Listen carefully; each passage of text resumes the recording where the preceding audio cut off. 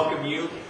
So you know what Connection is all about. We here are about seeing students from all different areas of campus come together and build Christian friendships. Also be able to explore faith if you're not a believer. And so I just love seeing people who haven't met before build friendships. And that's why we do that 5-minute time of greeting. It's kind of like Sunday morning gone wild, you know. It's go get it. But you guys have really taken ownership of that. And we just love to see people get to know each other. That's why we do a dinner after the service too. So you can hang out and find out more than, where you're from and what your major is and all that super important stuff. And so stick around. We've got meatball subs tonight, and this is going to sound not that exciting, but give it a chance. The best green beans you've ever had. And that's because they have massive amounts of butter and brown sugar. But they're still super healthy because they're green beans. If you want to get on our email list, it's over there on this Welcome Center. You can sign up for that. Find out what's going on here at the church. We have our small groups kicking off, and also our men's ministry next Wednesday, and women's groups starting up here at the church too. If you want to get plugged in, you can sign up over there. Also, we have our spring break mission trip. Boom, look at that warm and sunny place where you can serve God and have a great time. That was a selling point for the trip. We take a team to a place called Mission Emmanuel in the Dominican Republic. And Mission Emmanuel has chosen to go what they call an inch wide and a mile deep. They focused on one neighborhood in the city of Santo Domingo, and they do water purification there. They've seen waterborne illness go down 70%. They have schools they've started there. They have churches they've planted. It's really cool to see their holistic approach to ministry. And so we sent a college team there 2 years ago, and a high school group there this past summer. And we're taking a team back in spring break. If you want to go, we want to have you. And so the deadline for the trip is the 31st, and I would love to chat with you as soon as possible, and then we can get that squared away. If money is the only thing holding you back, we'll find a way for you to go, so don't let that stop you. Man, it's super exciting how this is... Isn't it awesome how you get a 3-day weekend, your first weekend back from break? Like, that is the best thing ever. That should be the way every semester works. Tonight, I don't know why I put your address up there so early. Back to the picture. Andrea, why is your address on the screen? Go ahead and stand up and tell people what's up. Well, we're having movie night tonight around like 8 or 8:15, just whenever we can get over there. And we're watching Inside Out, so I'm prepared to cry. I scanned the crowd for creepy individuals, and I don't think we have any, so I felt safe to put up your address. But I am going to transfer back. So Andrea texted me her address so I could display it for you. I wouldn't just put somebody's address up there. That would not be cool. So that's all we've got. And also I want to recognize we like to see students not only connect with other believers from campus, but with people here at our church. Connection. Man, so many connections. We love to connect you with each other and with people from our church. My ministry team members, can you guys raise your hands? These guys are awesome. They are what we all aspire to become in our faith as mature followers of Christ. So get to know them. They're really great people. And they are here because they want to get to know you and pour into you. So sermon time. Enough of these announcements. Tonight we are starting a new sermon series. Starting a new sermon series on the Kingdom of God. I'm really excited about this. We're going to be talking about the Sermon on the Mount and also looking at some parables. Christ teaching stories, talking about what it means that the Kingdom of God has invaded earth. God among us through the birth of Christ and His ministry here. And so I'm really looking forward to this. But I want to start off with a story. I heard about a guy this summer whose name is Dan Kish. He's about 50 years old and he lives in California. Dan Kish, he is blind. Daniel Kish was not born blind. However, he was born with a form of cancer called retinoblastoma. And by the time he was 13 months old, he had to have both of his eyeballs removed. And he has no memory of ever seeing anything. However, if you were to meet Daniel Kish, you, like some other people, may be tempted to think, is this guy just playing a practical joke? Is he just playing a practical joke? Because the things that this guy is doing are absolutely insane. Some of them are huge accomplishments for sighted people, let alone people who are blind. Daniel Kish will ride a mountain bike down busy city streets with traffic. He'll ride a mountain bike on trails. I'm afraid to take my road bike off of my indoor trainer, especially in the winter. That's because I'm a wimp when it comes to cold. Daniel Kish he's a good cook. He's actually a good cook. How can someone who's blind do all these things? That's a question a lot of people want to know. So the way Daniel Kish has trained himself to get around is since he's been an infant, he's actually adapted. He does this thing where he makes a loud clicking sound. He makes a loud click. And the sound waves bounce off of the objects around him. And as they return to him, he can judge by the echoes the space around him. He can walk up to a tree. He could walk up to this music stand right here and say, this music stand is this tall, this wide. It's absolutely crazy. You've got to look this guy up on YouTube. I found a lot of videos, but they were all too long to show you. And so that's your homework assignment. Dan Kish, check this guy out. It's incredible. But he calls this flash sonar. Flash sonar is his method for navigating the world around him. But scientifically, people call this echolocation. You've probably heard of echolocation. That's the way that bats get around at night.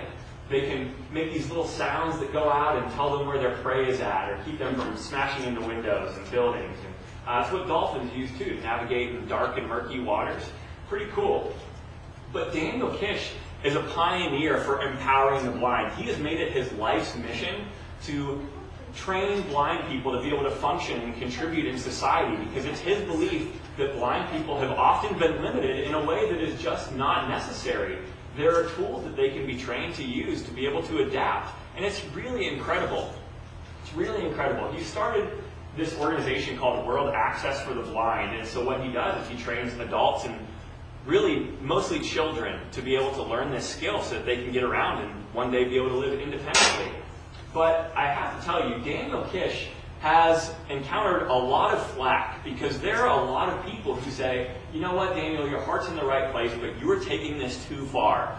It must be pretty unsettling when you're a parent of a blind child, and Daniel Kish is walking them across the sidewalk into the grass median, standing about 3 feet from traffic on a highway. He's training these kids how to judge what's safe and what's not safe. And these parents, some of them run over and grab their kid and pull them back. And he's like, no, that's too far. You can't do this. Anytime you do something like that, you're limiting your child and making them fearful instead of empowering them. And so Daniel Kish has encountered a lot of flack. And you know why? It's because he is telling these parents that your perception of what is true about your child's capability is wrong. It's not in line with reality. Your child is capable of so much more than you've told them, that you've trained them, that they're able to do. And so Daniel Kish, he's a paradigm shifter. He doesn't accept that reality because he knows that they're capable of so much more. And in this Kingdom of God series, I want to talk about how the Kingdom of God brought an absolute paradigm shift for people who were religious in Jesus' day, and how they thought about relationship with God, and what they thought about how someone could be right with God, what it meant to be justified. It was a game changer. Jesus Christ's teachings were completely new for these people. And so I want to dig into some of his teachings from the Sermon on the Mount, some of these parables, because today they can be a real paradigm changer for us, because there are people who believe that right relationship with God is based on me and my actions. It's about me being a good guy, me being consistent, me being a moral person. There are other people who say, you know what, that Kingdom of God stuff, that's great for church, but what my life is about is finding fulfillment in the things of this world. And God is great, but I'm the one who's got to live my life, and I'm going to find life wherever I can. And so, go big or go home. Let's see what this world has to offer. And Jesus offers us an entirely different story. In Christ's incarnation, the birth of Jesus Christ, God entered into human time and space. The world has never been the same. Reality has changed. We're in a completely new reality. That's the title of my sermon here tonight. And so we're going to be in the Beatitudes for the most part, but I want to give you a little bit of a background on this. You may remember the story of Jesus' ministry. He was baptized, then he went off into the wilderness and he was tempted. But when he came back into the region of Galilee where he was from, he said this. He said, the time has come. The kingdom of God has come near. Repent and believe the good news. And so Jesus' ministry began with this announcement of the coming kingdom of God. And he reiterates this in Luke chapter 4 as well. He says, he's kind of stating his mission to some people who he performed some miracles on their behalf, some miracles of healing and restoration. And they're like, oh my gosh, like Jesus, you've got to stay with us forever. And Jesus basically says, I love you guys, but I can't just camp out here and care for you only because God's given me a mission. And here's what Jesus told them his mission was. I must proclaim the good news of the kingdom of God to the other towns also, because that is why I was sent. That's why I was sent, to proclaim the good news of the kingdom of God. That's what Jesus' life and ministry was about, proclaiming the good news of the kingdom and how that changes reality for all those who would trust him in faith. And so he said the good news. That's a phrase that we hear a lot in church, but we kind of read past it a lot, don't we? We're like, the good news. Yep, I know what that means. And I think it's important that we recognize here that the fact that this was good news means it was news. This was something new that people needed to hear about because it was something that would change the way that they lived. The good news was a paradigm shifter. And so Jesus' teaching here, it was absolutely revolutionary what he had to say on the kingdom of God. Jesus' teaching brought a paradigm shift because it took people's focus off the things of this world and showed them how much God is involved in every single square inch of life. Faith in Jesus Christ, right relationship with God, through faith in him, changes everything about the way that we live our lives. And so, the coming of the kingdom, what does that mean for us in the way that we live today? The way that Jesus answered that question was really interesting. He answered that question with a lot of stories and with a lot of illustrations, the parables, with comparisons of the kingdom of God to things of this world. He used a lot of wordplay and talked about the kingdom in ways that sometimes people would be confused because the deep level of imagery. The parables, they just give us some amazing stories about what it looks like when God steps into real time and space, into the circumstances of our lives. And so, tonight I want to spend some time in the Beatitudes. Let's read this together. The Beatitudes are in Matthew chapter 5. This is the beginning of the Sermon on the Mount. And I think the Sermon on the Mount is one of the teachings of the Christian faith that focuses on the kingdom of God more than any other. The Sermon on the Mount, I always wonder why they called it the Sermon on the Mount, not the Sermon on the Mountain. Was it like a really tiny mount or a mountain? Big questions of our faith, guys. Ponder that. So the Sermon on the Mount, Jesus is teaching to a crowd. He's down below. These people are lined up on the hillside, and he gives them all these paradigms on what life of faith looks like. And he starts out with these statements called the Beatitudes. The Beatitudes represent this new reality that entered into existence in the life of Christ and in his ministry. And so let's read them here together. Now when Jesus saw the crowds, he went up on a mountainside and sat down. His disciples came to him, and he began to teach them. He said, "Blessed are the poor in spirit, for theirs is the kingdom of heaven. Blessed are those who mourn, for they will be comforted. Blessed are the meek, for they will inherit the earth. Blessed are those who hunger and thirst for righteousness, for they will be filled. Blessed are the merciful, for they will be shown mercy. Blessed are the pure in heart, for they will see God. Blessed are the peacemakers, for they will be called children of God. Blessed are those who are persecuted because of righteousness, for theirs is the kingdom of heaven. Blessed are you when people insult you, persecute you, and falsely say all kinds of evil against you because of me. Rejoice and be glad, because great is your reward in heaven, for in the same way they persecuted the prophets who were before you." And so, as we start this series on the kingdom of God, what better introduction for us than to look at the Beatitudes? In this section of teaching, we read all these statements and we're like, oh my gosh, like how can those things be true? You pretty much took things that make sense based on our own worldly understanding and flipped them on their head. It's like Jesus is saying, up is the new down, or first is the new last, or whoever is greatest among you will be servants. Except those last two things are things that he actually did say. But I want to highlight three phrases here in the Beatitudes that I think I would really like these to set the tone for the heart attitude that we go into this semester with, and the way that we think about the kingdom of God over these next few weeks of our teaching series, because Jesus has some really profound things to say in these. The first statement I want to focus on here is, "Blessed are the poor in spirit, for theirs is the kingdom of heaven." Blessed are the poor in spirit, for theirs is the kingdom of heaven. So those who don't know they have it all together spiritually, those are the ones who are blessed. Doesn't that sound like a crazy thing? Like, whatever happened to blessed are the good guys? What hasn't happened to blessed are the people who try really hard? The people who brush themselves up and come to church always wearing their really nice clothes. And they could honestly say, man, I once got mad at somebody when I was driving and I immediately prayed for forgiveness. And I said crap in my car and, I knew it was wrong. Why not blessed are those people? He says, blessed are the poor in spirit. Not blessed are the guys who don't go with girls who smoke and chew, or whatever that old cliche phrase is. Blessed are the poor in spirit. Why? Because the poor in spirit, those who know they don't have what it takes, are those people who are going to come to God and acknowledge their need for His grace. Blessed are the poor in spirit, because those are the people who will know that they don't have what it takes. They don't have what it takes. There's so many times where I feel like, God, I'm doing everything I can. I'm doing everything I can. I hope that's good enough for you. But the reality is, it was not, my faith in Christ never had anything to do with what I could do to get myself to God. It was always about His grace. That is the basis of our relationship with God. And so Jesus says, if you want to know what life in the kingdom of God is like, then you need to know this first. Blessed are the poor in spirit. Those who know they don't have what it takes. Because those are the ones who will come to me with their need, with the humility that it takes to be able to accept my grace, to be able to accept my forgiveness. Blessed are the poor in spirit. Because how can we accept God's compassion if we don't know that we need it? If we don't know that we need grace, how are we going to be able to accept it? How are we going to be able to enjoy it?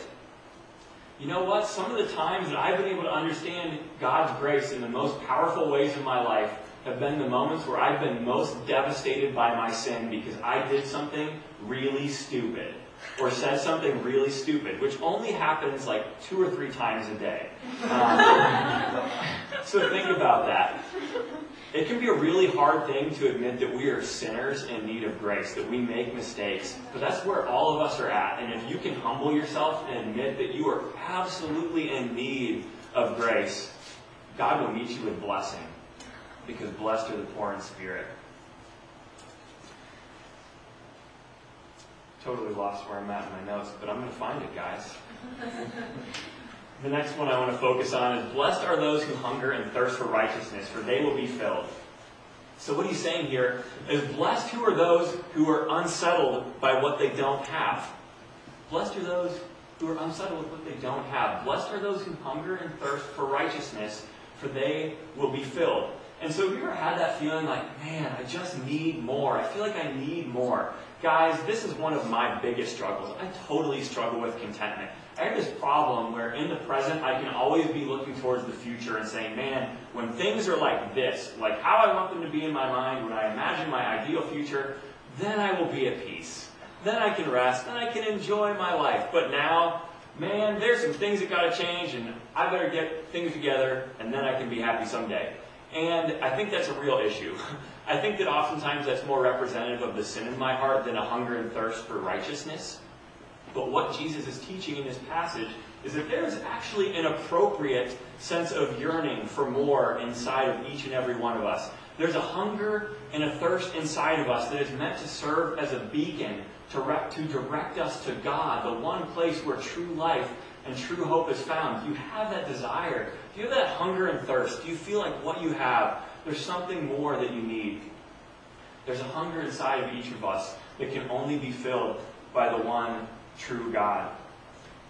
I love the way that Jesus said it. He said, I'm the bread of life. Whoever comes to me will never go hungry. Whoever believes in me will never be thirsty. And so, bring your hunger to Him. Bring your thirst to Him for righteousness, and He will fill you up. What is righteousness about? It's about right relationship with God, and that is given through faith in Jesus Christ.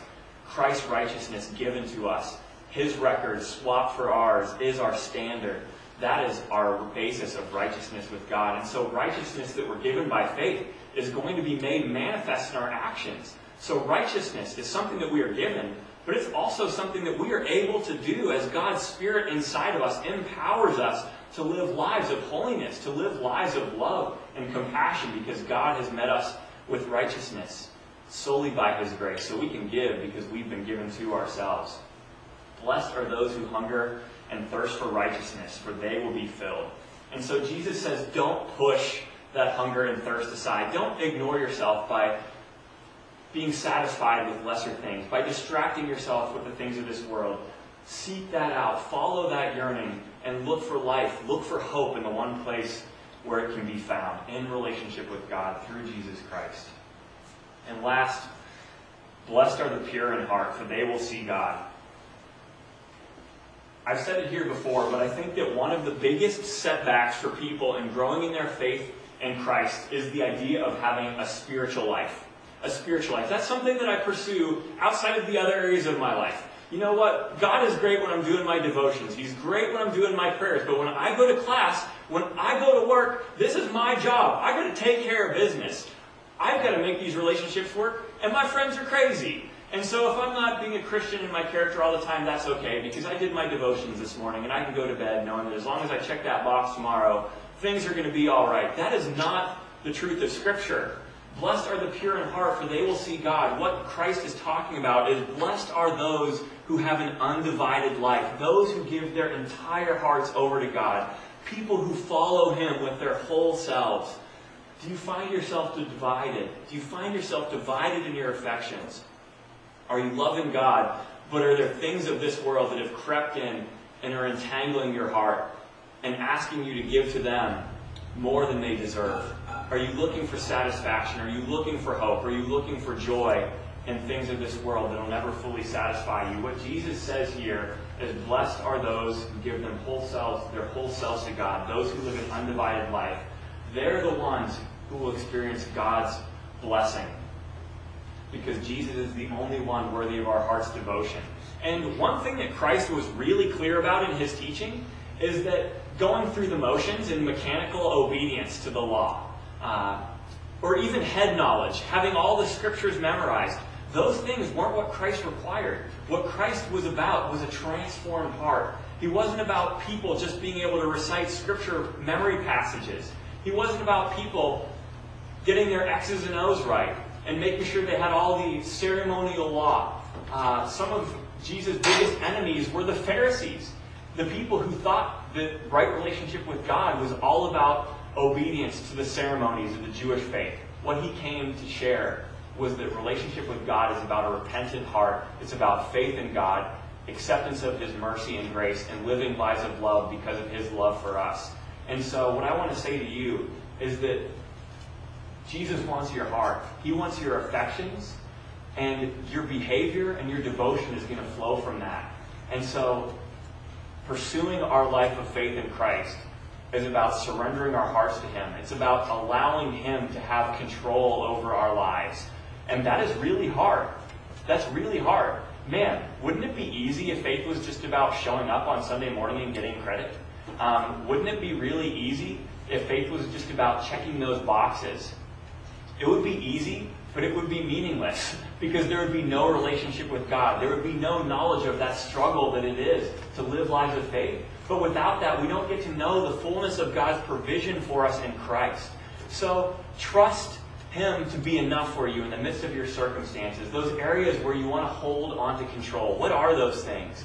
Your plans for your future, your dreams for your career, your desires for relationships with your friends, your family, or a future spouse. What are those things that you're holding on to and you're saying, God, you're great, and I'm going to read my Bible tomorrow morning, but man, I've got to make this happen. God wants all of it. He wants all of it. He's the God of all of your life. God is a great God. He is good. He is wise. He's fully in control. But God is a terrible sidekick. He's a terrible sidekick. If you just want to have a superhero of your own creation to be your easy button whenever things are really difficult for you, God is going to disappoint you, because He doesn't want to just be your sidekick. He wants to be the God of your whole life. So will you trust Him? Will you surrender control? Man, the kingdom of God, it's a beautiful thing. And so those three keys that we covered here tonight. Those are essentials of our Christian faith, right? Humble dependence on God's grace. Righteousness by faith in Christ. And lives of devotion and obedience because of transformed hearts by faith in Christ. Man, those are essentials to our faith, but those are just the tip of the iceberg when it comes to understanding what life in the kingdom of God is all about. And so I'm really looking forward to these next few weeks and talking about that more with you guys. All right, band, why don't you guys come forward? They're going to close us in a song, and I want to pray for us, but as I do that, I'm going to take a little pause, and I want to give you an opportunity to just quiet your heart and come before God and reflect on how He's working in your life right now, in your circumstances, in your relationships, in your thoughts about the future, in the challenges that are going on in your life right now, the things that are weighing on your heart, the things that you're excited about, the things that you're frustrated about. Take a minute and bring those to Him. Surrender control to Him. He's good. He loves you. And let's pray together. Father, we thank you for your word. We thank you that in the midst of our lives, we have hope because we know that you entered into human existence in Jesus Christ, God with us. The story of the world is forever changed. God, we thank you that you also have came into each of our stories personally, and that by your grace you revealed yourself to us and you want to have a relationship with us. And so we pray that you would humble us, that we would admit that we are broken people in need of your grace, that we are people whose only hope is that you would make us new, that you would give us new hearts, that you would give us new life. But God, we're also people who have joy and people of hope and peace despite our circumstances, because we know the fullness of your provision. If you have given us grace and new life in Christ, if you went as far as to die on the cross for that to happen, man, how confident can we be that you will provide over every single area of our lives? God, you are good. You are powerful. Give us faith to trust you. We pray now, God, that in the areas where we're really struggling, that you would just meet us in this moment, that you would give us hope, that you would give us faith to just surrender those things to you. And so we bring those to you now.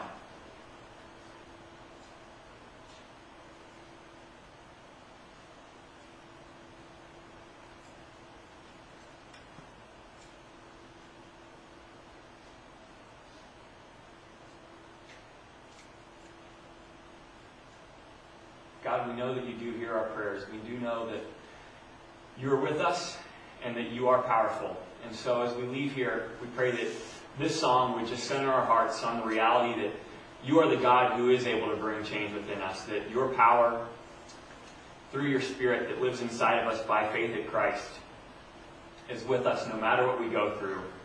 And so transform us to be more like you, that we might leave this place and be ambassadors of the good news, that we might be agents of change, agents of love to this world.